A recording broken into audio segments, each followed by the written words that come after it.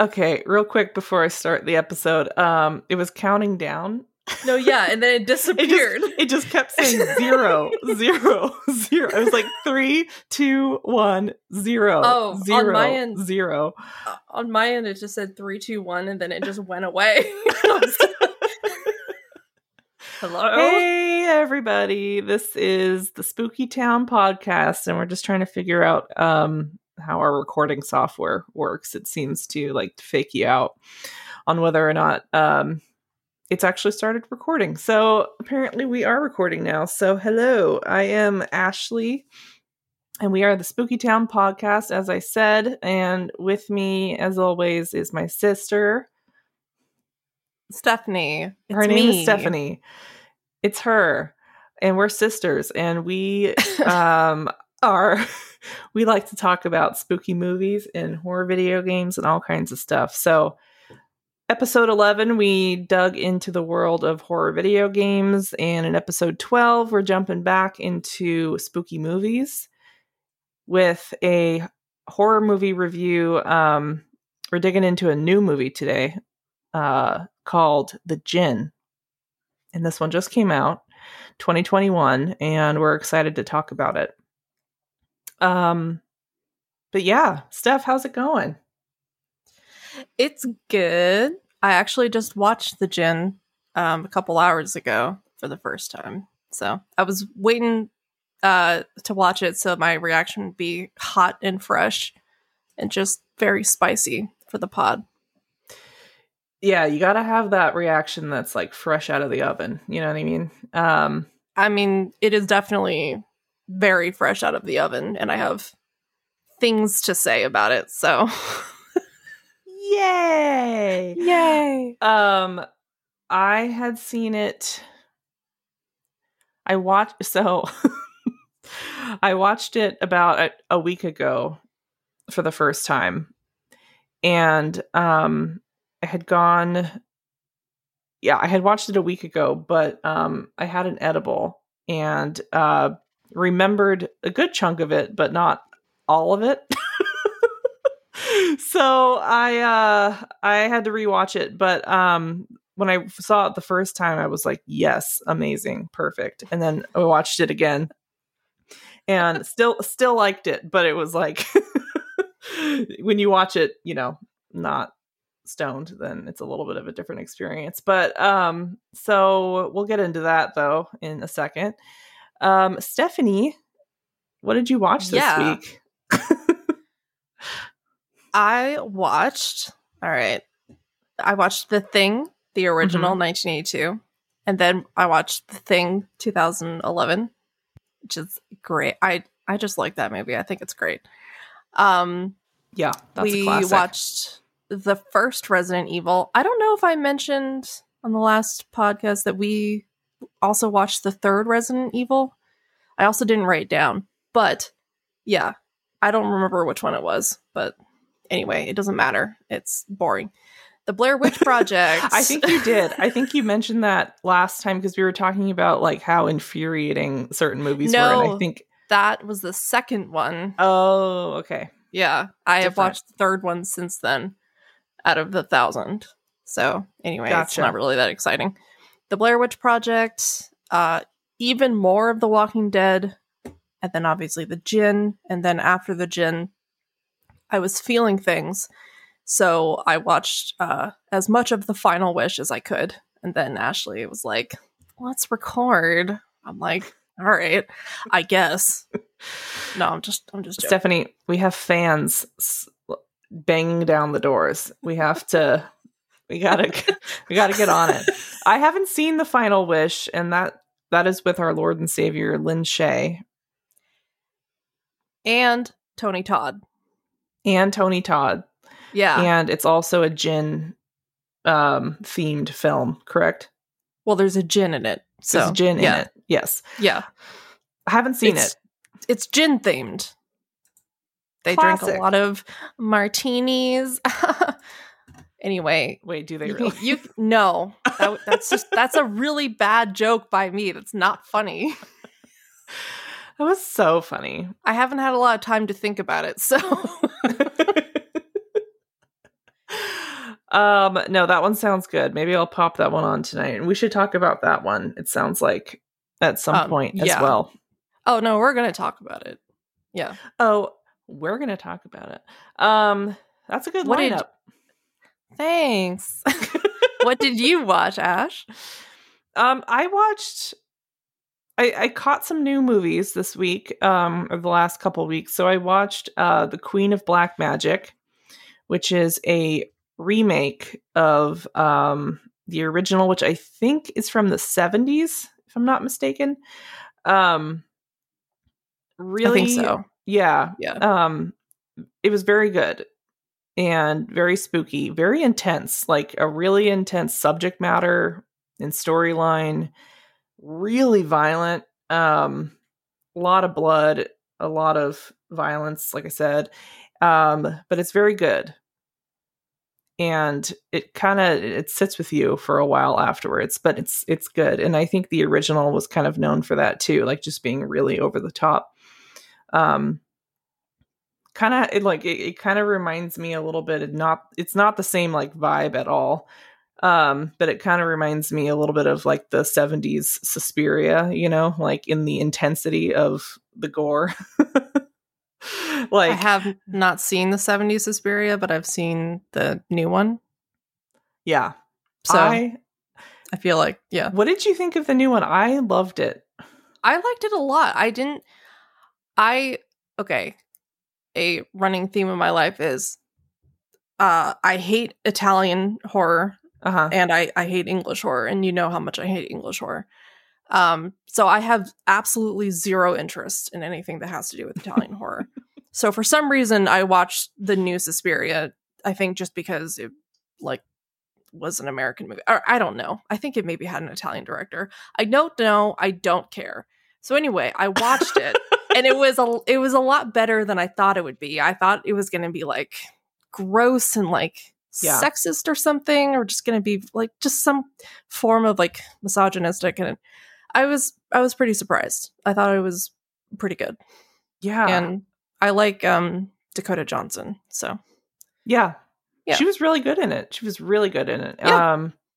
And I love, what's her name? The lead witch. What's her name? Oh, yeah.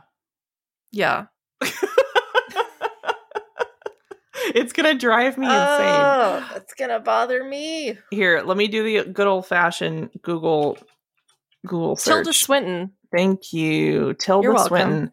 I did love not Google her too. It. I use the Google of my brain. I love her too. I think she's amazing. But I loved that movie. I thought that movie was great. And I was expecting something a lot worse because a friend of mine had said, like, it's just stupid. It's dumb. Like, it's violent for no reason. And it's just like, there's so much blood and the ending is super dumb. And I remember hearing him say that. And I was like, well, did you see like the first one? Because that's what the first one is. The first one's like a ridiculous amount of blood and gore and like really over the top. So it kind of makes sense that would be the case with this one. So, but I really liked the new one. It felt like a completely different movie. Like it set itself apart in a good way. Anyways, going back to this, I did not watch that this week. Yeah, I watched The Queen of Black Magic. Which I definitely recommend. Check it out, but just know that you're going into like a very violent movie with a heavy subject matter. And of course, The Djinn, which we're talking about this week. 13 Ghosts, which I just love that movie. It's just one of those. I love 13 Ghosts so much. Yeah. It's such a just stupid fucking movie. And I just love it. It has such a special place in my heart. Same. It has like, when it came out in 2001. And so I would have been like 13 going on 14 at the time. It scared like the living crap out of me. It was so scary. And the practical effects of the ghosts are still stunning. Like, they're really good. The makeup and like I said, the practical effects are all really, really good. They did an amazing job. So it holds up really well too, because they don't use a lot of CGI or anything like that from 2001. So it's like they all hold up really well, and it's just really fun to watch. I didn't know that 13 Ghosts is a remake. Yeah. I've never seen the original, but yeah. Yeah. 13 Ghosts is pretty much the only movie, well, I guess outside of 1408, because he's not in it for very long, that I can stand with Tony Shalhoub. And he's the star. Yeah. I just don't like Tony Shalhoub, but I love Matthew Lillard. He is such a gem of the 90s and 2000s. Yes, and he's and like in the horror community, there's such a like Matthew Lillard like appreciation posts that go around every once in a while, like when it's his birthday and all that stuff, and they always show him like looking really, you know, sultry and everything, and I'm like, I don't ever remember thinking of him that way, like when I first saw him, but now I'm looking back and I'm like, no, he's pretty hot. I'm not attracted to him. I just love him. I just think he's such a gem, and like the 90s and 2000s era would not have been the same without Matthew Lillard. No. So we love you, Matthew Lillard. No, he's amazing. Yeah. He's really good. That sequence though in 13 Ghosts where Tony Shalhoub is like sitting with his wife who dies, and they're like watching their children play in the yard, and the teenage girl is like, "You're just the best little brother," and they're like, "Oh, they're so cute. Look at them." And it's like the most over the top gushy like scene on earth, and it's just so funny. But if you can ignore that, which is like just awful, the shot, like the whole like rotating of the camera, and as the camera rotates around the room on like a 360, time is passing and you can hear things happening. Basically the course of like, you know, I don't know how long, but a little while, like a month maybe. That shot is incredible. It's such an incredible like exposition because it sets up the entire movie. They go from like the most stupidly happy family to like, we love you, and then there's a fire alarm and they're like, get the kids out, you know, and the whole thing happens, and it brings us back to the present where they're depressed and very poor and the mom is dead. I didn't appreciate that. I don't know why I laughed at that. And the mom is dead. It's so freaking funny. Oh my God. She just gets fucking roasted. She gets roasted. Anyway, boom, roasted. It's gonna be a really this episode's gonna be full of a lot of dumb jokes. That is so weird. That never happens typically. No, it's typically very high quality. But I was just expressing my love for that sequence and also the movie. No, yeah, I still don't like you, Tony Shalhoub, but everyone else. No, that's not true. I don't like the daughter. What's her name? Oh, she's another really something big Shannon? Actress from the no, not Molly Shannon. No, not Molly Shannon. I was gonna say that too. Hold on. 13. This is the episode of us Googling things. Stephanie Googling things with her brain. Shannon Elizabeth. Yes, I don't like her. I also just like can't place her age in that movie. Like, is she supposed to be in high school, or is she supposed to be like? Because she's absolutely like in her mid-20s in that as a person in that movie, but it's just so hard. It's very she's unclear. Supposed to be maybe like college age, and then maybe she like drops out of college or something like that. Yeah, I don't know. It doesn't really matter. It doesn't. But anyways, that movie's really good. I love 13 Ghosts.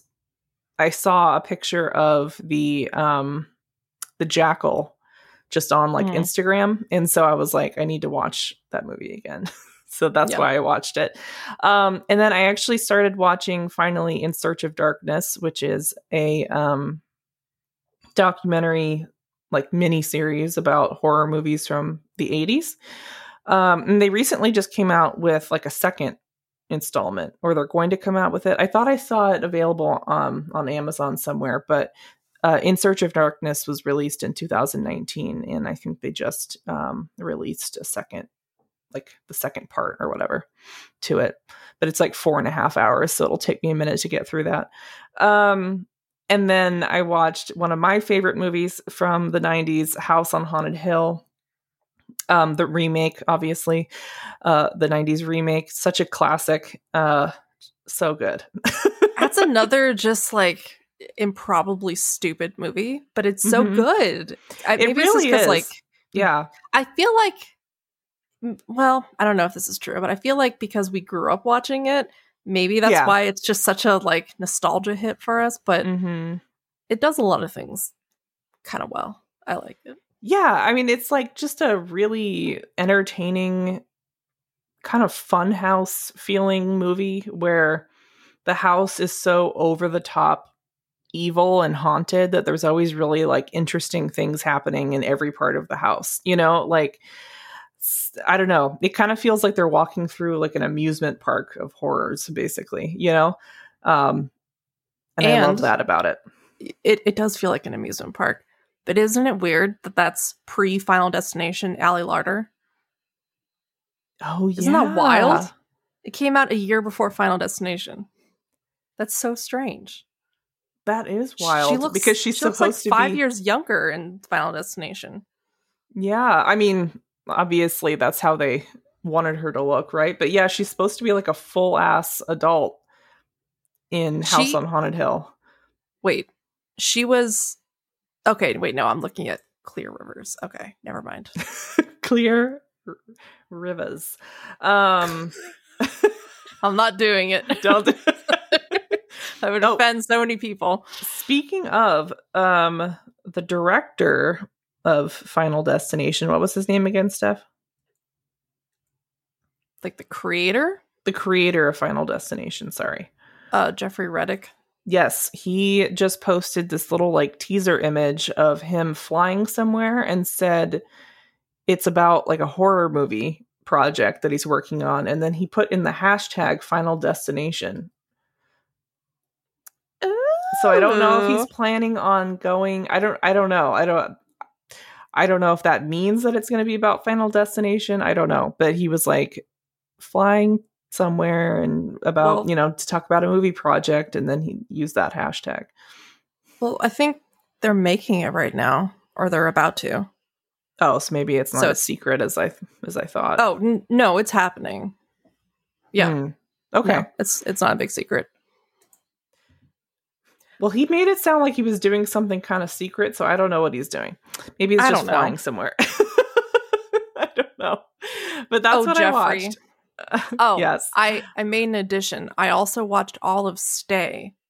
Oh, that's right. You finally made it through. So that was the movie, I think it was last week, where I said I watched 10 minutes of a movie called Stay, and I just couldn't make it through. And Steph said she was going to try to power through. So talk about it. I looked it up after Ashley was like, oh my God, it was so bad. And then the description made it seem like it might have something redeeming. So I was like, okay, fine. I'm going to prove her wrong. I'm going to watch it. No. Ashley was not wrong, okay? This is a big admission for me. You heard Ashley wasn't wrong. This is recorded. It was so bad. You don't even know, Ashley, how bad it was. Like, well, I thought the beginning was bad. Because you kind of filled me in on some stuff. Okay. I don't remember what I told you because I blocked it out of my memory. It was just like a fever dream. It was so bad. Don't watch Stay. It kind of like looked a little bit promising. Like the cover art made it look kind of cool. And then in like the first 30 seconds, it's like, okay, maybe. And then it just kind of goes wonky from then on. It makes zero sense. Yeah. It's just so bad. It's set in I'm not going to talk about the movie, like the whole plot, but this girl who's like a model and like influencer moves into this new apartment building that used to be an old like Russian coat factory that also ran like I think like a sex trafficking ring in the basement. Mm-hmm. And so it's like haunted by these girls, I guess. I don't know.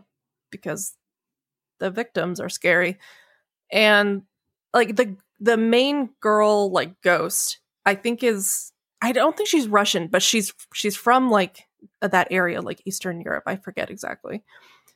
But then the like landlord guy is supposed to be Russian, and he's like from here or something. I'm like, you really couldn't afford to get another like Russian adjacent actor? Like, I'm sure there's a lot of them in LA, and you got this guy who's like, yeah, Das Vidanya. That's like Das Vidanya. Like, he's just clearly... Yeah. So bad. I'm like, then just make him like American or something. Like, like matter. Don't push it. Don't push it. He doesn't have to be a Russian coat factory. It doesn't have to be now. Oh my god, it's so funny. Anyway, yeah. Also, I thought the place that she was supposed to be going in that movie was Hong Kong. No, she was hired by like this agency. I don't know what she was hired for. It was like a thing, and she was going to go to Hong Kong, and then in the meantime, she like moved into this new, fucking just awful apartment. I'm like, This is not an upgrade. But her English boyfriend, who is definitely not English, moves in with her, and so she's supposed to go. Like, was it like that? He's so bad, yeah. And I think she's supposed to go at some point, but then she loses the job because she's like she's like influenced and like kind of possessed-ish by the ghosts. So she's like biffs a photo shoot, and they're like, "You're out. We're dropping you. Get out of here." And then get out of here. And then she goes to the haunted Russian factory. Well, that's where she lives. Oh, right. That's what you said. Okay. Yeah, it's like this really shitty apartment. I'm like, I know it's New York City, but like, come on. Okay. Right. I saw, let me see if I can find it actually on here. This is Google number 3 for the episode. Just give me 1 second. I watched this really, really good brand new short horror film. I think it's only like 5 minutes long, if even that. And it was really good. And I started following the filmmaker on Instagram, and he's very talented. We should try to talk to him sometime, maybe. Let's see. Hey, guy. You want to talk to us? It's called Every Night I See Them. And it is fantastic. It's by, the filmmaker's name is Ryan Godoy, and he's very talented. It's very good. Ooh. So check that out. Every Night I See Them. Oh, creepy. The monsters in it are really scary. Like, yeah, I just looked it up and saw a thumbnail of the video, and I am intrigued. Yeah, very good. Just to give a short horror movie a shout out. Yeah. Because I thought it was very, very good. So those are the films that we watched. Yep. This week. Or last couple of weeks. But yeah, thanks everybody for checking out our videos too. We got 1 new subscriber on YouTube, so that's good. Oh. So we're up to 5. So go check that out. We're going to be putting out more of those videos of us playing video games over the course. Forever. We're going to be doing that. So go give them a check out. Go give them a check out. I've said that before too. Now let's just hop, skip, and jump into the Djinn. Yes. 2021. Steph, you want to kick off the intro of the movie? Yes. And I'd also like to make a clarification. I previously mistakenly said I refer to a djinn in like the singular. A djinn is plural and like a collective. Djinni is the singular. Or is that's the singular. I completely. Okay. I remember I told you a little bit before the episode. I was like, just to make sure, even so, I will remember. Ginny is singular, Djinn is plural, and then I completely forgot. So it's going well. Interesting. So we can talk about this in a minute. So in the actual movie, he's the Djinn in the book. They refer to the Djinn as like a singular entity. Well, yeah. Did they get that wrong? The movie is wrong, and we're going to find out just how many ways it is. Okay. All right. I'll let you set it up. Yeah. I'm going to rip this movie a new one. So anyway. Uh-oh. Oh. This is a first. We've only ever talked about movies that we like have deep emotional connections to. So this is good. I have no emotional connection to this movie. All right. It's fine. Okay. Let me just present it. Here we go. So it's pretty like easy. There's barely any like writing or world building. I'm already talking shit. So it's about this young kid, Dylan, played by Ezra Dewey. He's great. I have no qualms with the acting. I think he's awesome. He carries basically the entire film on his back, and he's great. So it's about him. He's like, maybe like 12 or something. And he is mute, not deaf, just mute. And it opens with him waking up one night. He can hear his mom sobbing. And he goes into the kitchen, and the whole movie kind of flashes back to this scene. And each time it flashes back, you see more and more of like what happened. To me, it's completely obvious that what she ended up doing was taking her own life.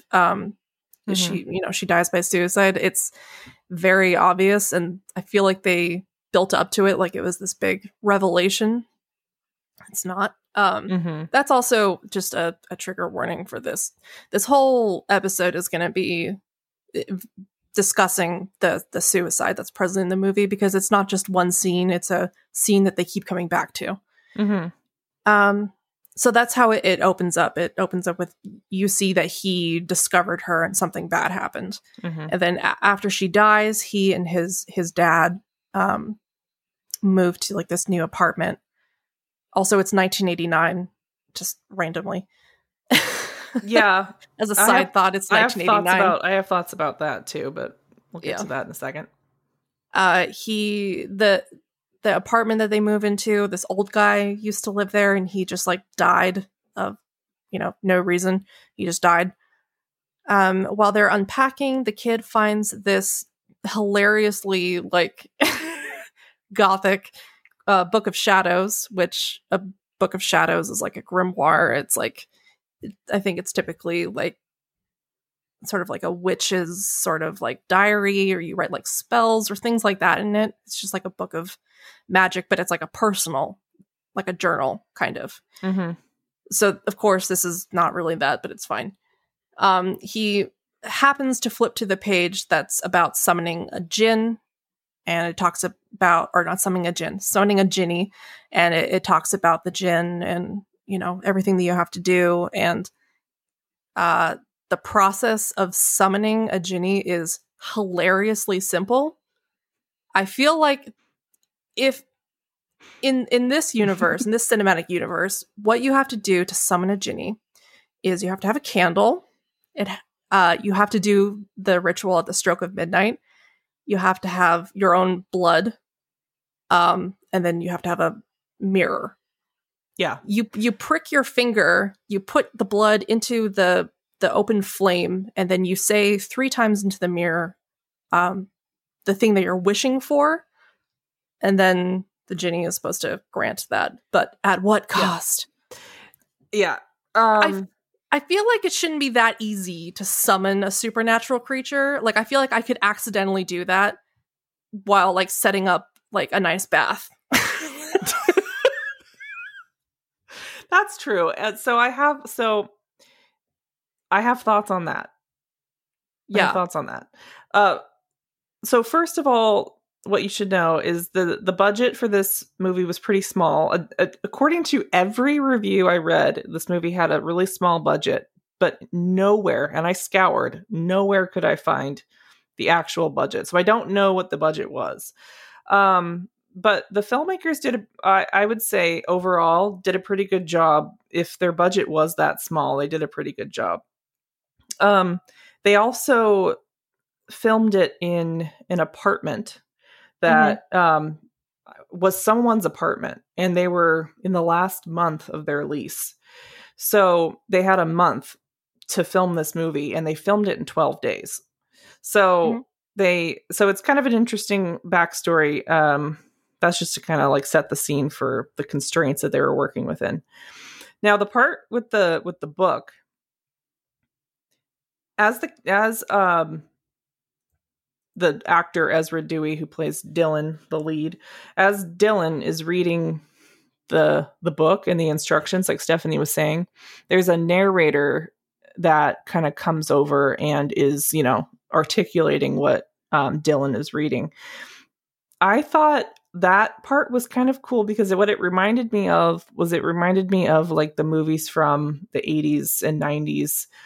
It had kind of like a silly quality to it, where it felt like one of those horror fairy tale movies that you watched as a kid, like Never Ending Story or something like that, like where it's a little bit like the male adult voice is a little bit goofy, kind of, or he's just like, maybe not goofy is the right word, but he's like, it just kind of feels like it's like very like Crypt Keeper-y. Yeah, like a grandpa reading you a scary story as like a 10-year-old, So, and the fact that it was set in the 80s is something else I want to talk about, because I didn't really understand why it was set in the 80s. Like there wasn't really ever... So there could be a boombox. Yeah, and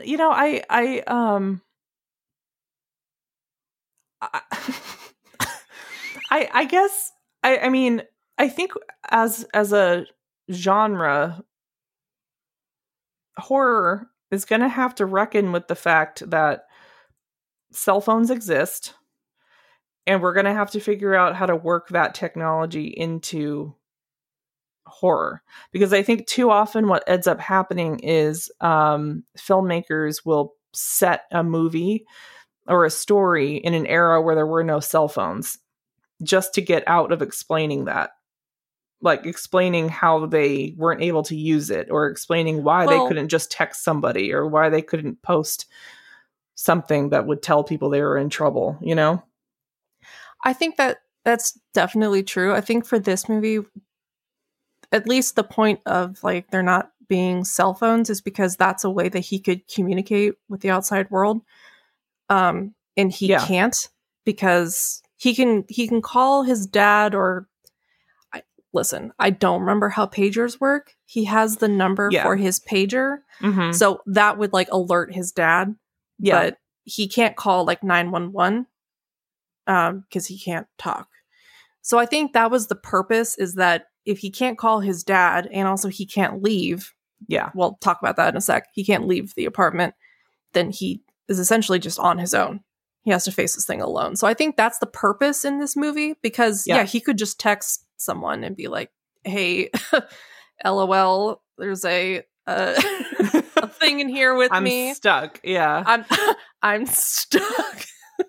And I do think there was a lot of lost potential with the phone, but we can talk about that later too. But I think that's the point. But I do absolutely agree, where it's like it's like an explanation to get out of why they won't just text someone, or if they do have like cell phones and like social media and stuff like that, it feels like it's written by like an older person who did not grow up with cell phones. So it's like this stupid like text speak. They just like, they don't act like people who actually grew up with cell phones use it, like native cell phone users. Do you know what I mean? Yeah. So yeah, I do agree with that. But I also think that was the purpose in this movie. Yeah. And like there's nothing against like setting a movie in the 80s. Like you can do whatever you want. But it didn't, I just didn't understand, I guess, why. Besides the wanting to use like synth music and like the kind of, because throughout the whole film, it's the lighting is, I actually love the setting. Like I loved Oh yeah. The apartment that he was set in, how barren it was, how the lighting was very like moody and like kind of almost neon, and it worked really well with the music. I loved the music in it. The person who composed the music did a really good job. And so I loved that. But I guess I just didn't understand like why the story was set there. In my opinion, it could have gone the way of It Follows, where it's like an indeterminate time. You don't like this could be the 80s, the 90s, this could be now. It's not really clear because especially in It Follows, like they actually go outside and do things. And this one, they could have said it was like any time, with the exception of, I guess, now when we have cell phones. Specifically because they don't have cell phones, and that would be like a huge red flag if it were set now and there was no other technology. But like in It Follows, you can kind of try to identify the time period it's set in by like the cars that they walk past, but there's like 70s cars, there's 80s cars, and then there's like mid 2000s cars in the movie. So it's just sort of like unclear when It Follows is set, but that's kind of the point. And then I feel like you don't really think about it. Yeah. And I feel like they could have just done that. They didn't have to say in 1989. Yeah. Like they didn't have to point it out. Yeah. Just have a boombox. It's fine. Like, I'm not really going to care that much if you have a boombox. Yeah. Like, I'm not going to be like, I see like the F has a boombox anymore. Right. Because I see like the era. I just lost my train of thought. But I see like the era of like, if you're going to make a choice to set a movie in the past, then it needs to be maybe a little bit more of like an intentional choice. And for some reason, it just felt like there wasn't really any reason behind that choice. It was just to kind of get the, to kind of work in the more of like the atmosphere that they were after. I think the reason is what I said with, it's so he can't reach anyone. Right. I mean, it felt like that was the only reason, is what I'm saying. Like there wasn't like, it was just to make it a little bit easier to make the story move forward. And it wasn't because, I don't know. At the end of the day, it's not like incredibly important. It just didn't feel like, it was just one of the things about the movie that didn't feel like it had, like, it just wasn't quite, there wasn't like enough, I don't know. It just really wasn't like grounded in that way. I don't know if I'm making any sense, but let me just finish up like the general plot though. So like, you know, he summons this thing. At first it doesn't seem to work because he tries to talk and he can't talk. And then the Djinn is there and it's, you know, creepy. And then creepy things happen. You eventually find out later, he reads more of the book, that what's supposed to happen is if you can survive an hour with it and then blow out the candle and like banish it, then you'll get what you want. But I think it still comes with a price. If you can't live through an hour with it, then they drag you to like the underworld or something. The shadow realm. And that's also not a thing as far as I know with Djinn. I have a very basic understanding of Djinn and Djinni. I like my understanding. So like, take everything I say about Djinn with a grain of salt when I'm like, I don't think that's true, because, you know, I did not grow up religious or studying any kind of religion. I have absolutely I'm sort of just talking out of my ass and also a little bit out of Wikipedia and just things like that. But as far as I know, they don't guard any realm or anything like that. From what I have read, the Djinn they just like live down here with us. They can be invisible, but they are also neither good nor evil. But they can be evil, and they can also be benevolent. They're just sort of like ambiguous. But they can also take the shape of animals and humans. And in like some cases, I think they're pretty much just like humans, but they're like stronger, but a human could still kill one. Because that's another thing. They're not immortal. Maybe in some renditions, but from what I read, they're not immortal. They're mortal. In the movie, they say that it's immortal, but it is limited by the body that it inhabits in like the human realm, basically. So that's my understanding of Djinn, and it could very well be wrong. It's just what I've read. But yeah, the whole thing is just him like battling the Djinn, Ginny, Home Alone style. And that's pretty much it. Yeah. Yeah, that kind of sums it up. Yeah, I don't know. I mean, overall, I'll get into my overall thoughts and then we can start digging into like individual things. But overall, I thought it, like when I watched it the first time, like I said, I really liked the atmosphere of the movie. I thought the atmosphere was really strong. I thought that the lead actor, Dylan, or his name is Ezra Dewey, but in the movie he's Dylan. Dylan was strong, and he's basically the only. He's like the star of the show pretty much the whole time. Him and the various forms that the Ginny takes, but and what I thought was really different about it was I thought that like the lead, he's making really kind of smart choices, but like he's not doing anything that's like overtly putting himself in, harm's way. He's like, it's mostly him like solving a series of puzzles about how to escape or how to get away from this thing that's following him around the apartment. Like he's solving problems throughout the movie. And I think that was both interesting, but it was also a little bit like, it felt like that's all he was doing. Like he was just figuring out from one scene to the next how to get out of the pickle that he was in. And it almost took away from the more emotional undercurrent that they were trying to tie to, which was this heavy feeling that he has of guilt around, he feels somehow responsible for his mom's death. Right. Which was like kind of the undercurrent of it all. And they kept showing you that it was the undercurrent of it all by replaying that same scene where he's like walking up behind her in the kitchen the night that she dies. But I felt, I don't know, all of it kind of felt just like a little bit disconnected from each other. And I think it was just because it just felt like a series of puzzles he was trying to, or I keep saying puzzles, but a series of problems he was trying to solve instead of like tying back to the story. Yeah. Yeah, I think so. I'll just get the pros out of the way. What I liked about it was pretty much what you said. I think the acting was really good. I think Ezra Dewey is great. I'm very excited to see what else he does. I think the atmosphere was great. I think the cinematography was wonderful.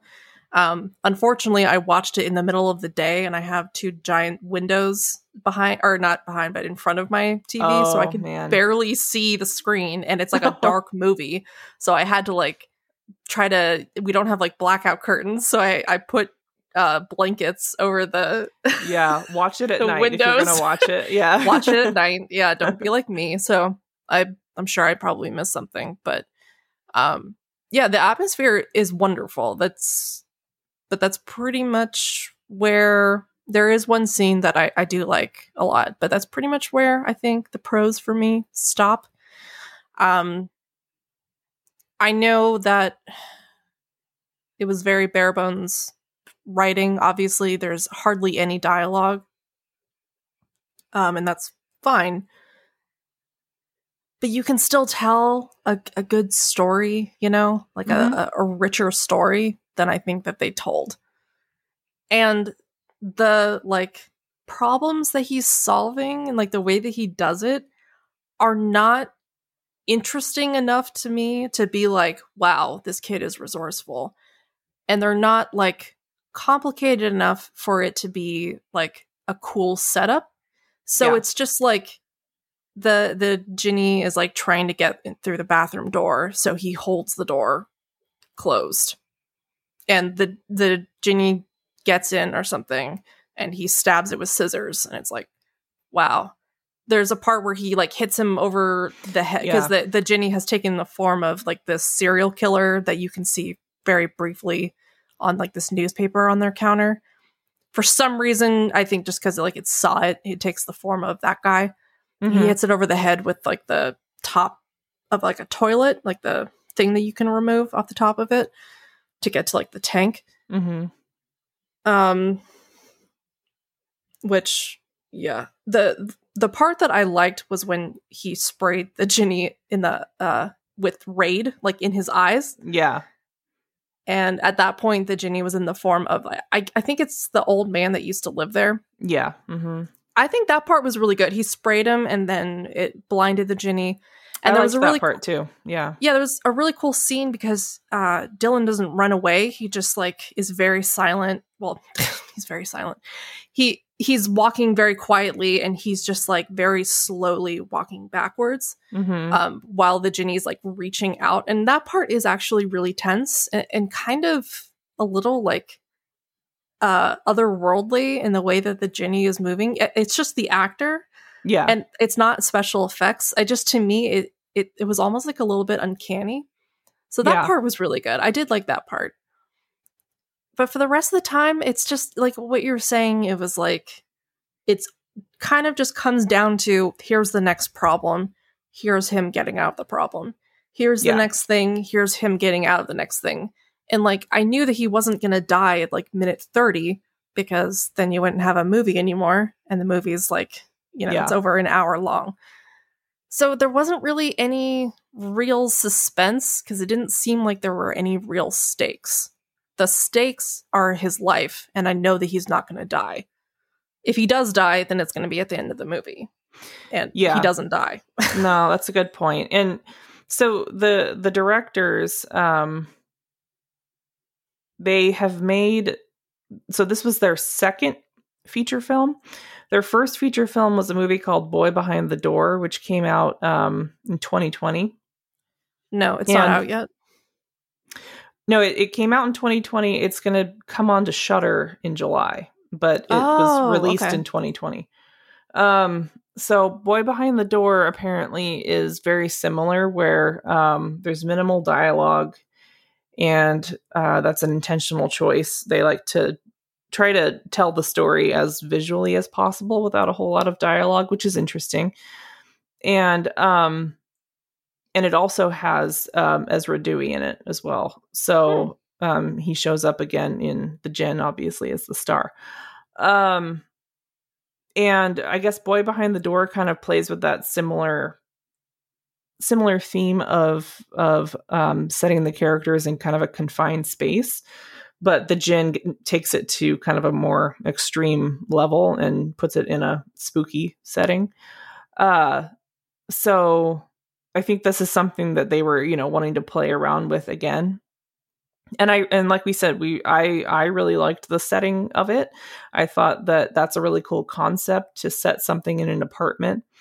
So often like horror movies will be set in sprawling houses or, really big, just really expansive spaces, like, because they're spooky, or like Victorian era houses that are like really large and, complex. But what I really liked about the setting of this one is it's just granted a big apartment, but it's just an apartment, and that's where it stays the whole time. And I really liked that about it. I thought that was interesting because you don't really see very many haunted house movies that are apartments. So, the house itself the apartment itself isn't the haunted thing, but it does have a spooky book of death in the closet. It does mysteriously have a gigantic book of shadows with literally no origin in the closet. And a covered up. Well, and that was my question. It was like, is the mirror, why is the mirror there too? Like, is it there? Do you need that mirror for everything that's in this book? Or is it just for the Djinn part? Well, my assumption was that the old man also did this, like summoning, and he died. That's how he died. So I think he just like bought the mirror, and that's what he did, that specific ritual in this gigantic book of rituals. And he did not survive the hour with the Djinni, so he just died. Right. So that was my other question. So, and maybe I think I might have just answered it, but I'll ask it anyways. So he summons Dylan summons the Djinn, the Djinni, and the Djinni does not show up right away. Mm-hmm. And in the book, the rule is you have to survive, like Stephanie said, an hour with the Djinn, and then at the stroke of midnight, you can blow out the candle, and the Djinn will. That's it. You're done. You don't have to deal with it trying to kill you anymore. Oh, what? But then it survives. Well, it's just like your session trying to survive with the Djinn is over, and now the Djinn will grant your wish. So my question is, what if you summon it at like 3 p.m.? Do you have to wait? Well, I don't think it works. You have to summon it at the stroke of midnight. So you summon it at the stroke of midnight, you blow out the candle, and then the Djinn's gone. No, you summon it at the stroke of midnight, then you have to wait an hour. So 1 a.m. No, because at the last scene, you remember the two hands are like up together, and he's watching it like tick towards midnight, and it's like at the stroke of midnight, blow out the candle, and then it's done. It's gone. I don't know. I can't read clocks. My question is, it's like, I guess if you summoned the Djinn at like 3 p.m., it wouldn't show up until 11 p.m., right? Because I was like, well, what if you summon it in the middle of the afternoon? Does it just hang out for 8 hours, or like, what's the... It just hangs out till 11. But I think I might have answered my own question, because I think that because he does summon it and it doesn't show up right away. He like takes a full shower and does some other stuff, and then it shows up like 20 minutes later. So it takes a bit to get there. Yeah, Ashley. Takes a minute to come from the shadow realm. From the shadow realm that it doesn't live in. Yes. As far as I know. Mm-hmm. Again, I could be wrong. A fun little twist, though, is though even in the book it says the Djinni will be banished if you survive the hour and you blow out the candle. The Djinni comes back and, well, doesn't kill the dad, but like chokes the dad and takes the dad's voice and gives it to Dylan. So I'm like, you set like 2 rules and you've broken one of them, like the most important one, which is this is how you get rid of it. Here's how you get it. Here's how you get rid of it. Why would you break one of the 2 rules? That makes no sense to me. Yeah, I mean, I guess he just comes back to like give him the gift, right? But it would make sense, or give him his wish, and the Djinni has to wait until the dad comes home to give him the wish. True. Yeah. I guess because he survived the hour, then you get your wish, but your wish sucks super hard. Yeah, but your wish comes at a price. Right. Okay. So he has to like make it really dramatic when the dad comes back home, and he just transfers the voice box into the kid. For half a second, I was like, if the dad's voice starts coming out of the kid, I'm going to laugh my ass off, but that's not what happens. That would have been a more interesting choice in a sea of 0 choices. So, I mean, I would have liked that. So the Djinn takes a few different forms, right? It only takes the form of people that have died. And so like Stephanie said, the first form is the serial killer guy or something, or I can't remember. He's someone who's died who's in the paper. So it takes the form of the serial killer, and then it becomes, like Stephanie, we already talked about, it becomes the old man who lived there before, and then its final form is his mother. And his mother, I thought, was the scariest out of all of them, right? I mean, they give her like makeup, like she's got like actual special effects makeup on. But her, I don't know. I mean, she's out of the three, she's the scariest. That's my opinion. And it's still a little bit goofy. And I know that they said that if they had had more budget, they would have gone a little bit harder with the special effects makeup. But yeah, I don't know. I think that she was the spookiest out of all of them, but still it never really like takes a really scary turn. In my opinion, the scariest was the old man. I thought that he did a really great job. I think if you're not going to have that big of a budget, you can still do CGI, obviously. Like, that's fine. I just didn't think that the mom was scary because she just has like these like pointy teeth and she's like, demon mom. Ooh. Yeah. And I'm just like, this just looks so silly. This just looks so like student film, you know? I feel like I could make, I don't know. I'm not trying to like shit on the special effects or anything. It's just, I think that you could have accomplished a much scarier look for her using some just different practical effects. Yeah. And the old man had absolutely nothing on him. I think maybe the Djinn has like completely black eyes. It's whether or not those are like full eye contacts or CGI. Those look good. I think that may have been like the only special effects on the old man, which was on all of them. But the old man was just this old guy, and I liked it. I liked it a lot. The serial killer did absolutely nothing for me because it was just this dude, and I had no real like. There was just nothing going on there. But again, I think the Djinn was just taking on the form of something that it saw. And it saw the paper on the counter, and it had that guy's face. But yeah, I don't know. The mom thing just wasn't.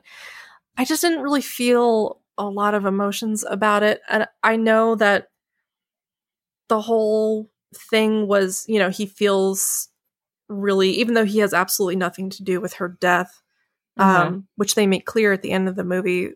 Like, if you didn't already know, like, what am I trying to say? He has nothing to do with the death, but he feels guilty because I think what he feels like is if he was able to say something, maybe she would have stopped and not have pulled the trigger. But because he's mute, he can't say anything, then she just went ahead with it and she didn't even know that he was there. Yeah. I thought a twist was going to be that the dad killed her and that this whole thing was going to be the Djinn is not real, and it's actually the dad that's like the big monster in the movie. That would have been interesting, but that was not the case. That would have been good, and it would have been like a really because they have like almost this perfect like relationship at the start. They make it very like goofy and playful and like very kind of overly loving, not overly loving isn't a thing, but you know what I mean? It's just like, they just have no conflict.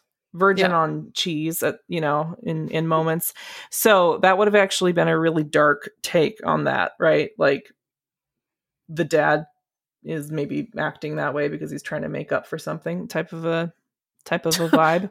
Oops, I accidentally killed your mom. Right. And I'm like evil, but yeah. Oops, I'm evil. Oops, I'm evil. Yeah. So the mom, I don't know. And I guess it was like the repetition of the scene with the mom and him walking up behind her. It just almost like took away the power of I feel like they could have just cranked up the knob so much higher. And you don't need budget to do that. But like I cry like a baby at parent-child stuff in movies. I just cry. Like that's the easiest way to get me to like just break down and sob. Armageddon, that scene at the end where Bruce Willis is careening into the where he's going off to space and he's saying goodbye to Liv Tyler. I was like angry crying, like sobbing, like gasping, and I didn't even like get misty-eyed in this. And this is like a movie about a child who feels guilt for his mother's death. Like that is like, it's about as heavy as you can get with parent-child, and I should have been, on my knees, just sobbing into the wind, but I wasn't at all. Like literally.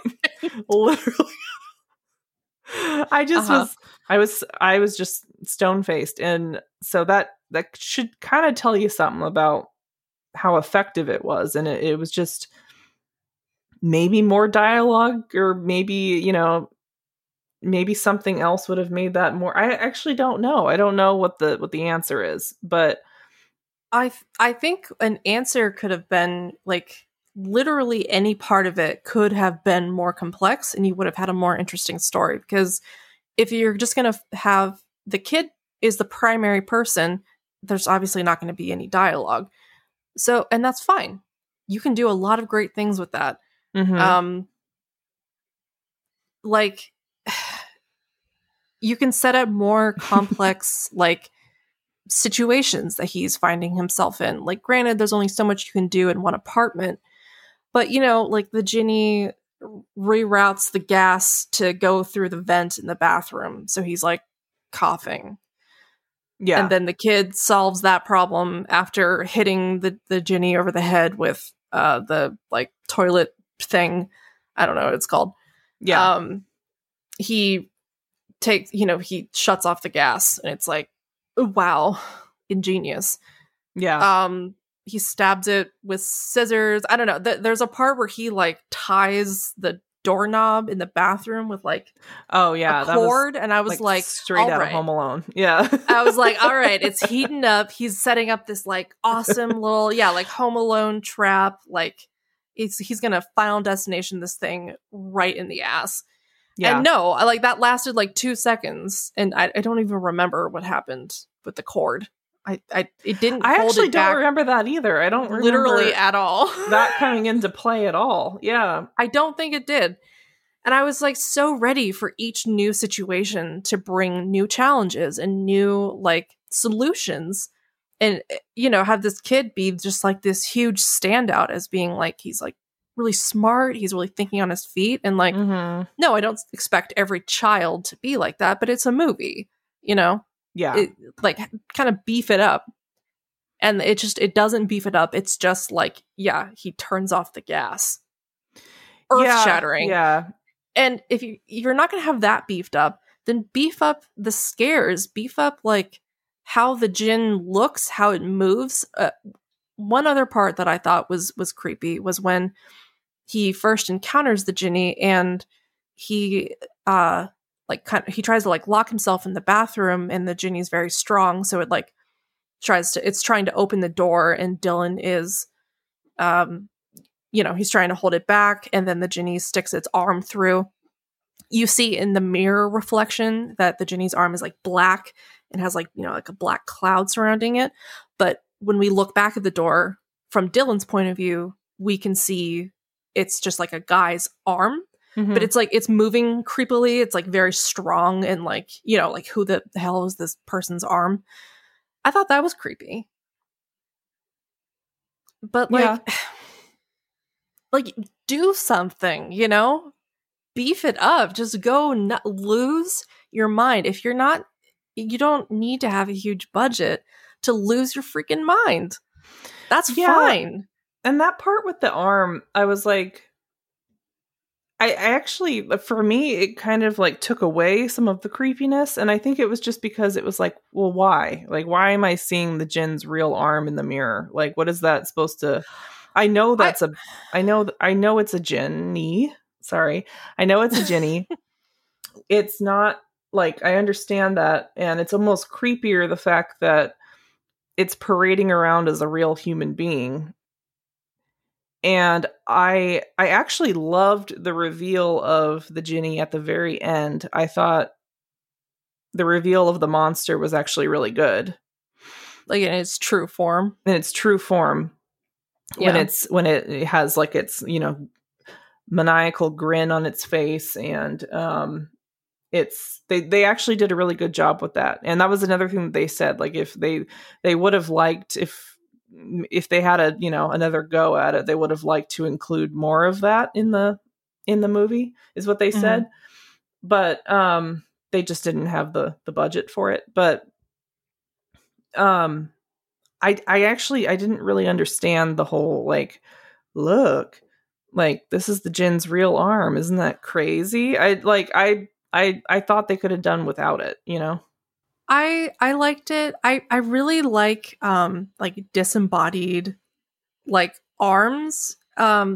The first, it sounds really weird, but like the first thing that I'm thinking of when I say this is in The Mouth of Madness, in the beginning when Sam Neill is like in the like insane asylum or whatever. He's in the asylum. Yeah. Mm-hmm. Just like this arm, this like woman's arm comes out of nowhere and just very lightly knocks on the door, but it's like on like the very small like square window in the door. Yeah. Mm-hmm. It's so creepy. That is really creepy. Out who that woman's, you know, who it's attached to, and it's very like otherworldly because it's moving so slow, and also we have no idea who it is, and they never show themselves.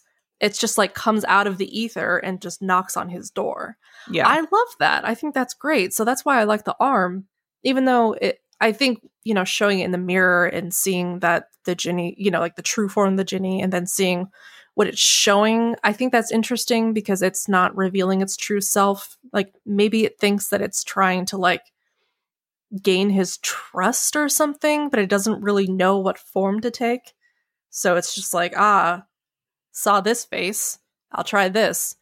Although he never really, or I keep saying, the Djinni never really tries to like, you know, like lure the kid. He just like immediately starts attacking him. But I always like a disembodied arm like that when you have no idea whose arm it is. I think that's pretty creepy.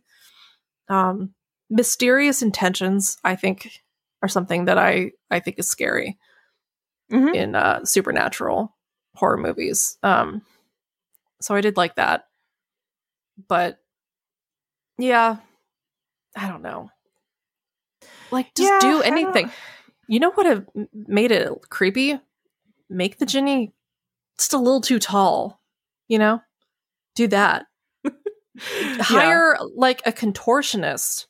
Do that. Have him move really creepily. Just do anything.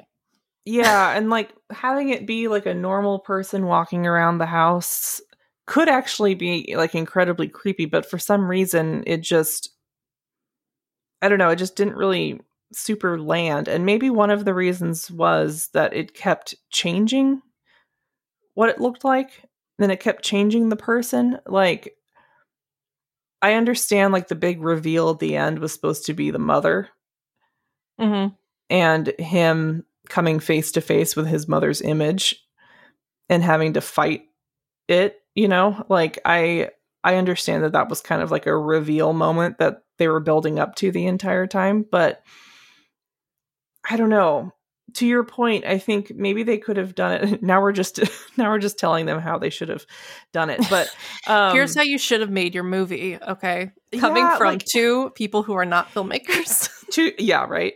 To your point, it could have been like it looked one way the whole time, and it was creepy, and maybe there was, you know, a performance art, like a contortionist, you know, person doing it. We just love.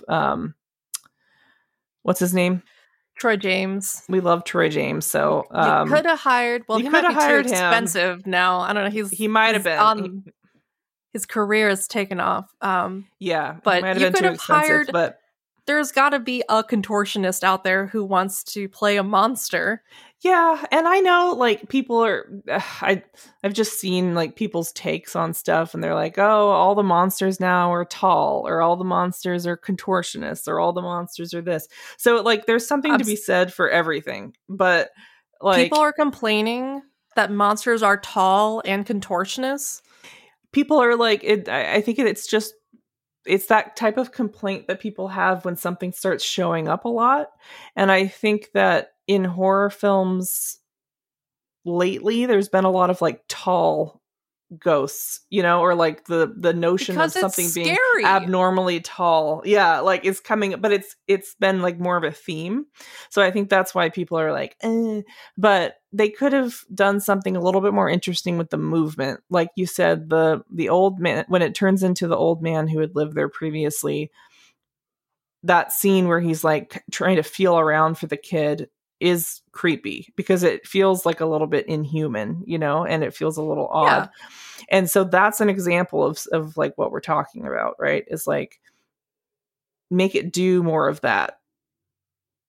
One of the scenes that I actually liked when it took the shape of the mother, and this is like the very end of the movie, was when the Djinn was choking him on the floor and just has the most stoic face. I did like that. I was thinking about that, and I thought that was really good. Yeah, like super stoic face while they're doing it. And I thought that was really creepy. And I was like, see, that's what I want. Like, it's like this something that makes it abnormal reaction. Yeah. Yeah. Just a little bit wrong so that it is incredibly inhuman. You don't have to make it super wrong. Just make it a little bit wrong. That's way creepier, in my opinion, to something that's like obviously inhuman. Yeah. I mean, it depends. But something that's just a little bit, this isn't a person, that is so effective. Yeah. Like psychologically, that is so effective. Because you immediately don't trust that thing. Agreed. So, and there was this one take on it, which I don't agree with, that I'll read out and get Stephanie's opinion on. I don't often agree with the reviews on RogerEbert.com. It kind of seems to me like the writers on there don't like anything. That is true. Like this nothing is the first is good review. enough. This is the first review that I read, so I'm curious what your thoughts are. I thought that, so there was a review on RogerEbert.com of this movie, and it was written by a writer named Simon Adams. And in the review, he says, more importantly, nothing, and this is about Dylan. He says, more importantly, nothing seems to stick to Dylan. Dewey is just not a strong enough performer to carry an entire movie with just his body language and facial expressions. Not yet, anyway. As Dylan, he spends much of the movie catching his breath and trying to figure out where and how the genie will appear next. So I don't agree with him on Ezra Dewey's performance. I thought Ezra Dewey was a really strong actor. I think that he was in a movie that was a little bit disjointed. I think he was in a movie that was not utilizing him to his full like potential. Yeah. But I think it did utilize him pretty well. Yeah. So I don't blame any of it on him. I thought he was great. Also, don't say a genie. Like, just say a Djinni. You know, it doesn't. Stop anglicizing it. Simon. Yeah. I did agree with a lot of the review, but that part I didn't like because I thought he was great. I wouldn't have chosen anyone else, you know? Yeah, no, I actually thought he was, you know, a standout part of the movie. So I disagree. I think that, yeah, he could have been given more to work with probably. But yeah, I mean, the rest of the review just kind of talks a little bit about like too much time. Like, this is a quote: too much time is wasted in setting up a monster whose character is summed up in interminable boilerplate passages. Interminable. I can't talk. Boilerplate. Interminable. I can't. Interminable. Boilerplate passages. I can't talk either. And I think and I think that actually is a good sum up of sort of our major complaints. Like, you don't really, I don't know. Besides the Djinn being being very violent and trying to kill him the entire time, there's not really much else that I'm scared of. Yeah. That's it. Like, there's just like nothing happening really. And like you said, like if they're going to, you know, they're trying to insert in this very emotional background and with the mom. And like, yes, it is emotional. Mm-hmm. She has died, he feels incredibly guilty. That is, outside of it absolutely not being his fault. That's such a heavy thing for anyone, especially a child who can't process that as fully as the rest of us. And even the rest of us can't process that very well. Guilt it does wild things to you. Mm-hmm. Even with all of that, it still somehow added up to 0 for me. Like it maybe like a half point, but I just they kept coming back to that scene where he walks in on his mom in the kitchen right before she dies. And I'm like, I get it. I know you've already shown me the gun. Like she shoots her. I know several times. That's happened. We saw the gun 3 times, I think, in 3 flashbacks. Yeah. And I'm like, you can show it like twice. Show it once in the beginning and then maybe show it closer to the end where you like realize why he feels so guilty about it. Yeah. Why he thinks that, because it, like, even though to me it was very obvious that she died in the kitchen, he watched her die. If you don't explain that right away and you instead get the part where he's saying to his dad, do you think she might have stayed if I wasn't different? Did she leave? She was crying in the kitchen and maybe you think that she died, but maybe she just left. That leaves it kind of up for, interpretation. Yeah. But then in the end, you can confirm, no, she died. You don't have to keep showing it. Yeah. I get it. We know that at the very least, something happened to her. And then they reveal the gun. And it's like, okay, I don't think she just pulled out a gun and left the house. She's dead. And maybe it was like the repetition of that scene over and over again that doesn't really give you any more information about the mom, that made it more difficult to emotionally connect to her, because she's always just this very scary figure standing with her back, and she's framed very like, creepily in the shot and all that stuff. Like the movie, like we said, is beautiful stylistically, like gorgeous to look at. Beautiful, like sweeping shots of this apartment. I think they have that part down. Like they have it down. Yeah, that's not a problem. But it was like the emotional connection part of it. I just didn't feel like emotionally connected to anybody in that movie. Not even Dylan, really. I mean, I did kind of in the way that he's the hero, but it was like you want him to live. Yeah. I don't want Dylan to die. But but I didn't feel his guilt. I didn't feel like his pain at all. Like I just saw him running around the apartment trying to get away from this ghost and like trying to figure out where it was going to show up next, where this, entity was going to show up and try to get him next. And it was just that. It was just like a series of moments without really one cohesive thing. Also, the end felt like the equivalent of when you're writing an essay in like high school or college and you're trying to get to the word count. So you just start going through like the thesaurus suggestions for words and make it overly complicated. In the end, it's like about to be, I guess, midnight. I thought it was supposed to be 1 a.m. But also, no one taught me how to read a clock when I was a kid. I had to teach myself, and I'm very bad at it. I typically know that they're all facing up. That means noon or midnight. Yeah. But I also was not paying that much attention because I didn't like it. So anyway, it's like about to be midnight, and it's the end of the movie. He's like injured, or no, he hasn't injured the Ginny. No, he did injure it earlier because he sprayed Raid in its eyes, so it's blind. And he's like feeling around for him, and he's standing at the candle, looking at the clock on the wall, and the Ginny is in the form of his mom, and she's like feeling around on the counter, very slowly coming towards him. And he realizes he has to step away from the candle because she's going to reach him before it turns midnight, and he's going to be killed. So he backs away, and he's trying to like get around her, and he hides behind the counter. Instead of like, because the clock strikes 12. Yeah. Or 1. And instead of just standing up on the other side of the counter, leaning over, blowing out the candle, he instead takes a knife and like slices her like Achilles tendon, I think. Yeah. Like both of them, so she can't walk.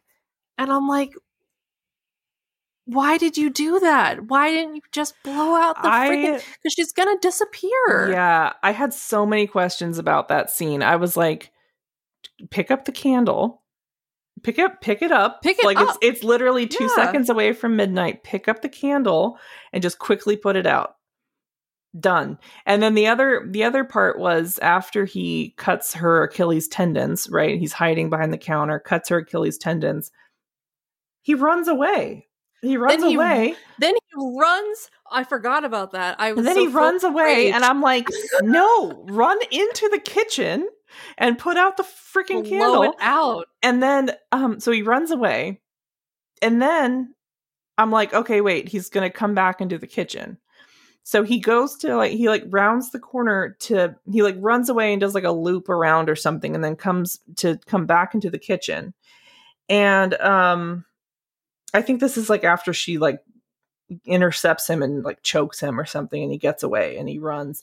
And he makes a loop and he's trying to go back to the candle, but he rounds the corner to go into the kitchen, and she like pokes her head out from the opposite end of the wall. So they're like equidistant from the candle. And instead of just plowing into the kitchen with both his working legs, because she's crawling, so she's not going to be able to get there in time, he just turns around and fucks off in the other direction again. I'm like, bro, get in there. Oh, I know she's scary, but just deal with her face and just go. She's not that scary, Dylan. And also, like, yeah, just like vault over her, you know, like she can only, she's in this body. Like, yes, it's a supernatural creature, but she's constrained to this body that she's in. The body that she's in currently can't walk. Just pole vault over her, go into the kitchen, blow out the candle. Everything will be over. Easy. Yay. End scene. But at some point, she like passes out too for reasons. I don't know. Blood loss? Sure. And he like very slowly steps around her. Oh my gosh. And then at the last minute, she like grabs his ankle and like snaps it. She like breaks his ankle.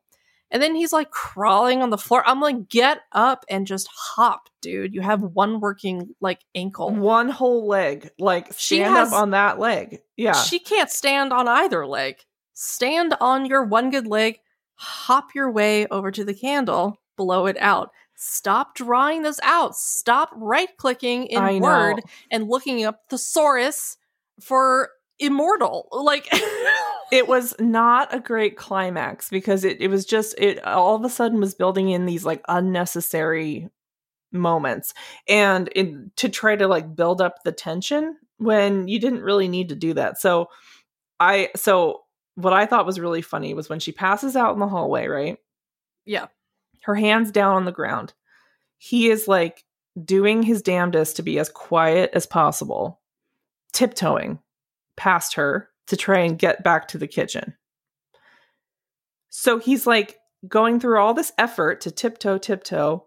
He gets up to her and then kicks her hand. Oh my God. And I'm like, I almost lost my goddamn mind when he kicked her hand. Wait a fucking minute. I'm like, why wouldn't you just stomp out into the hallway if you didn't give a rip if you woke her up? If you're going to go out there and kick her hand, then you tiptoe around and then you kick the monster in the hand. It would be like me walking into a room where you're asleep and like cautiously like getting my socks out of the drawer or something and then slapping you on the head on the way out. Why did I just spend 5 minutes trying to be as quiet as possible if I was just planning on hitting you anyways and waking you up? Like, it makes no sense. It makes no sense. That scene, I was like, what? Next time I'm coming over to your house, that's what I'm doing. I was like, I don't get it. You're gonna tiptoe out of your second bedroom, tiptoe around the house, get some water, and then just bust down your door and That's what I'm saying. That's what that was. I was like, what? It just made no sense to me at all. I was like, it's just so stupid. God. Just twinkle toeing around around her lifeless body, getting all stressed about her jolting awake, and then just fucking kicking her. It was just so funny. So yeah, that whole climax scene is just like not like 5 scenes that aren't necessary. Yeah, there's no climax. It's just frustrating. Yeah. It's just more frustrating things happening quicker, you know. Well, and like you said, that point where he gets into the kitchen and he's like trying to stand up so he can put out this candle, right? Oh, he is like so slow. He's going so slow. I mean, again, to try to like build suspense, I guess, but he's like pushing himself up on this counter like it's all arms, like just you have one working and leg. I'm like, you have a leg that works perfectly fine. Why can't you just hop up on your leg? Like, not only do you have one working leg, you also have adrenaline. That's going to propel you forward whether you want it to or not. Like, I was like, she didn't break both your legs. She just twisted one of your ankles. Like, stand on the other leg, like, and push yourself up. You're not hanging off a cliff. Like, you're just standing up. I don't understand why This is why you and I would live through a horror movie, because whenever they run in any horror movie or anything like that, like even if their legs aren't injured, they don't run like the thing that's chasing them is chasing them. And I'm like, I would be breaking records running away. Yeah. I would not be lightly jogging and being like looking back and screaming. No. Mm-hmm. And if something snapped my ankle, that would suck. That would hurt. But there has to be so much adrenaline pumping through you in that moment that's going to kind of dull that pain. Yeah. And you're going to get up on your good leg and you're going to go forward. Yeah. It's not going to be this like agonizing thing. Like, you're not that injured, you know? She didn't shoot you in the stomach. Like, you're fine. Mm-hmm. You're going to have a cast. Like, it's all cool, dude. Just blow out the fucking candle. It was Dylan? Like, those final scenes were just kind of like frustrating to watch, because the whole movie was very like, I mean, for the most part, he was doing like the logical thing the whole time. And then all of a sudden he just like started making weird decisions in like that final moment. And really it just seemed like it was to serve this like suspense that they were trying to build, but it just didn't really work. It was just kind of silly. So yeah. Yeah. You can't just summon it out of thin air like you did the Djinn with the easy 3-step process of summoning a Djinn. No. Which now we're going to accidentally do while we're taking our bubble baths. I am constantly accidentally pricking myself and then squeezing the blood into the candle and then saying, I want a hot girl summer bod. I want a hot girl summer bod. At what price? Well, yeah. I mean, the good news is that you just have to run around an apartment for an hour, it sounds like, and then you're all good. But even better news is that the final wish exists. And it's so much better. Well, we'll have to watch that. Now I kind of want to watch that next. But yeah, I mean, we're talking shit, but all in all, it's like, it's a solid effort of a movie. And all in all, 3 out of 5 stars. Yeah. It's like visually really, really pretty. Like, it's a really, like nice atmosphere, like we said, a really cool idea to keep it like in the confines of this apartment.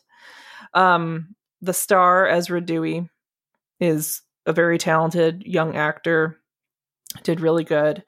But it just starts to fall apart on I'd say just like the tying it to something that is really emotional. Like, it never really hits those heartstrings for whatever reason. It feels like it was just built to be very visual without much thought to like tying it to that central story. Like the all the effort that you see with the filmmakers trying to tie it to the story is really just them showing you the same scene over and over again to like remind you, but it doesn't really have any kind of emotional impact. Like that repetition doesn't really do much for you, and it just instead keeps showing you the same information over and over without letting you go very much deeper than the surface, if that makes sense. And if you're gonna do something like this, which this movie kind of keeps, I feel like it kind of keeps happening every couple years. The whole Ginny thing, the whole be careful what you wish for thing. That, and the final wish is part of that. That's another, installment of the same exact idea. But the difference is that it goes ham, and this just kind of gave us nothing. It's like, yeah. But what if kid in 1989? It's like, okay, what if kid in 1989? Tell me about it. And then you just don't really get told anything. That's my problem, is that, okay, you're going to do this really used concept. That's fine. I don't care. You don't have to come up with the most original thing on the planet. You just have to do something with it. You have to do literally anything with it. And I feel like they just didn't do anything with it. And I have no idea what their intention was. I don't know what they were trying to show me. Like, what is the conclusion I'm supposed to draw from this movie? Yeah, it didn't really have one. It was just like, be careful what you wish for. And that's just like, that's so simple. I know that. Everyone knows that. That's the theme in so many things. So what are you going to do with it? Tell me what you're going to do with it, and I will be on board. But if you tell me nothing, then that's just like, okay, then why am I here? Why did I pay $7 or something to rent this? Like, no. It kind of felt like it could have been like a short film, and maybe could have been more 10 successful. Minutes. Yeah. But it was just a short film that got drawn out to a feature length. And it wasn't even, it was 80 minutes, I think. 82 long minutes. And so it was like a shorter feature film, but it's not that much shorter, but it's like on the shorter side, but it just kind of felt like they drew out a short film. Yeah, and it did. So you were kind of watching the same thing happen over and over and over again in the middle, which was just him trying to bebop to different rooms to get away from this thing. So yeah, if you're looking for one thing about the time, this movie is 82 minutes. Lake Mungo is 89 minutes. Lake Mungo does so much more in 7 additional minutes than this movie does, like, over the entire course of the story. So anyway, those are my final thoughts. Watch Lake Mungo instead, and The Final Wish. Do a double feature. Yeah, I think that the filmmakers were making a lot of choices based on what they thought would look best stylistically, and not necessarily what was going to be a good story. And it would have served them better if that had been more central to their approach, but it just didn't really come through. So it's like we said, it's beautiful, but starts to fall apart a little bit on the story. So I don't know, how many stars out of 5 would you give this stuff, just to wrap up our review of the Djinn?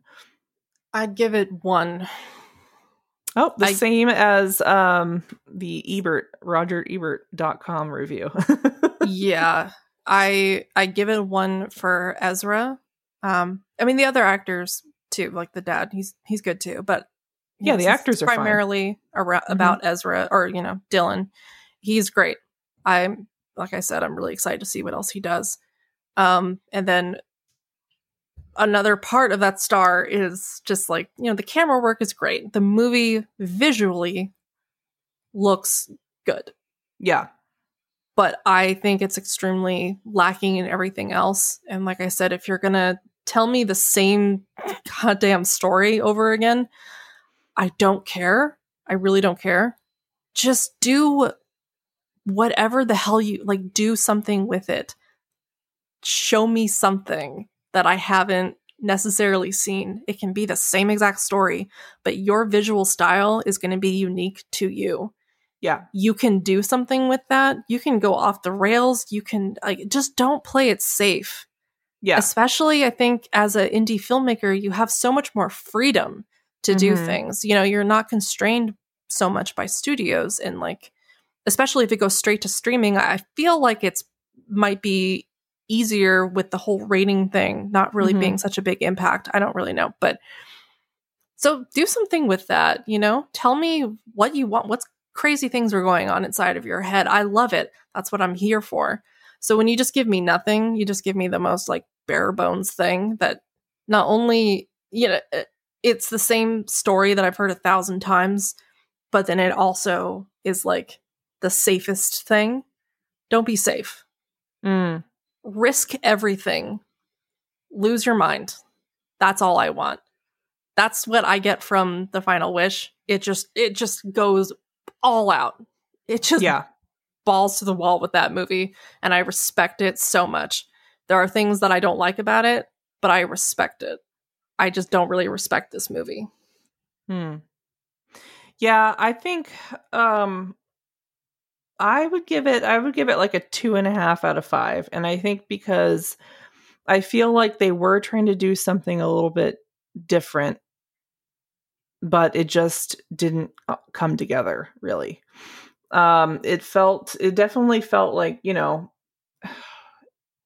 they tried to do something different on top of something that's been done a lot, but they just didn't really bloom at any point. And so there was really no, like, I didn't feel like emotionally connected to it at all.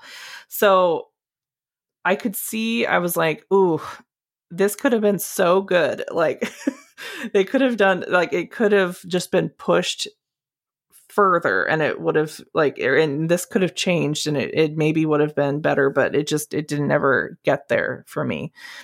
But because of the acting, because of the cinematography, I'll give it a 2.5 out of 5.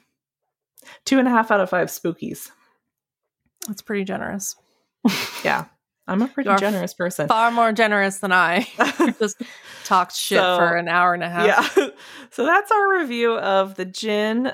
Thanks for sitting in and listening to us blabber on. It's been a pleasure as always. Right, Steph?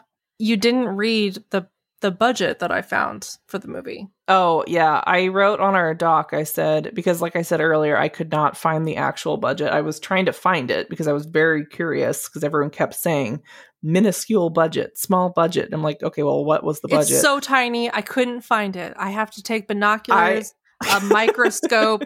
It's so tiny. It's so small. And it's so small we can't talk about it.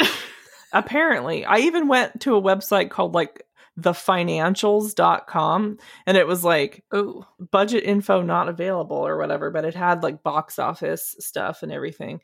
And Stephanie wrote in that line, when I said budget, she said a crisp $2 bill. So that's giving it a lot of credit too, because $2 bills are interesting. Oh, ouch. Ouchie. Yep. Ouchie, wouchie. Listen, if the directors or anyone involved with this movie ever listens to this for some reason, I don't hate you, okay? If for some reason you to succeed. You made this movie and you have listened to the entire hour and 40 minutes of us not being super stoked on it, blessings to you, number one. And number two, we don't hate you. When I say these things, it's because I love it and I want you to succeed. And I want you to show me everything that you have. Just go nuts. This is your career. This is your whole life. So act like it, you know? That might be too mean. It's like their first like two things, okay? Yeah. Like it might just be, you know, not that they don't care. I'm not implying that they don't care. It's just like you don't need to be safe. Just you don't need to be so restrained. Yeah. Push it. Like push the story more. The story was just like the background of this movie, and it should have been more of the foreground, and it was just not. it was make just Monster sitting tall. And make Monster tall and bendy. Make Monster tall, bendy, and big. Yeah. That's my secret. That's the recipe to horror. That is the recipe. It just started pouring down rain outside. The classic Seattle summer, just fucking pouring down rain. How's it in Pittsburgh? There was a gigantic mosquito. So that was fun. Classic. Yeah. All right, guys. Well, thanks for joining us here on the Spooky Town podcast. We very much appreciate it, and we appreciate you. And thanks for listening to us shit talk for super long. This is our first not glowing review, so but it's a brand new movie, and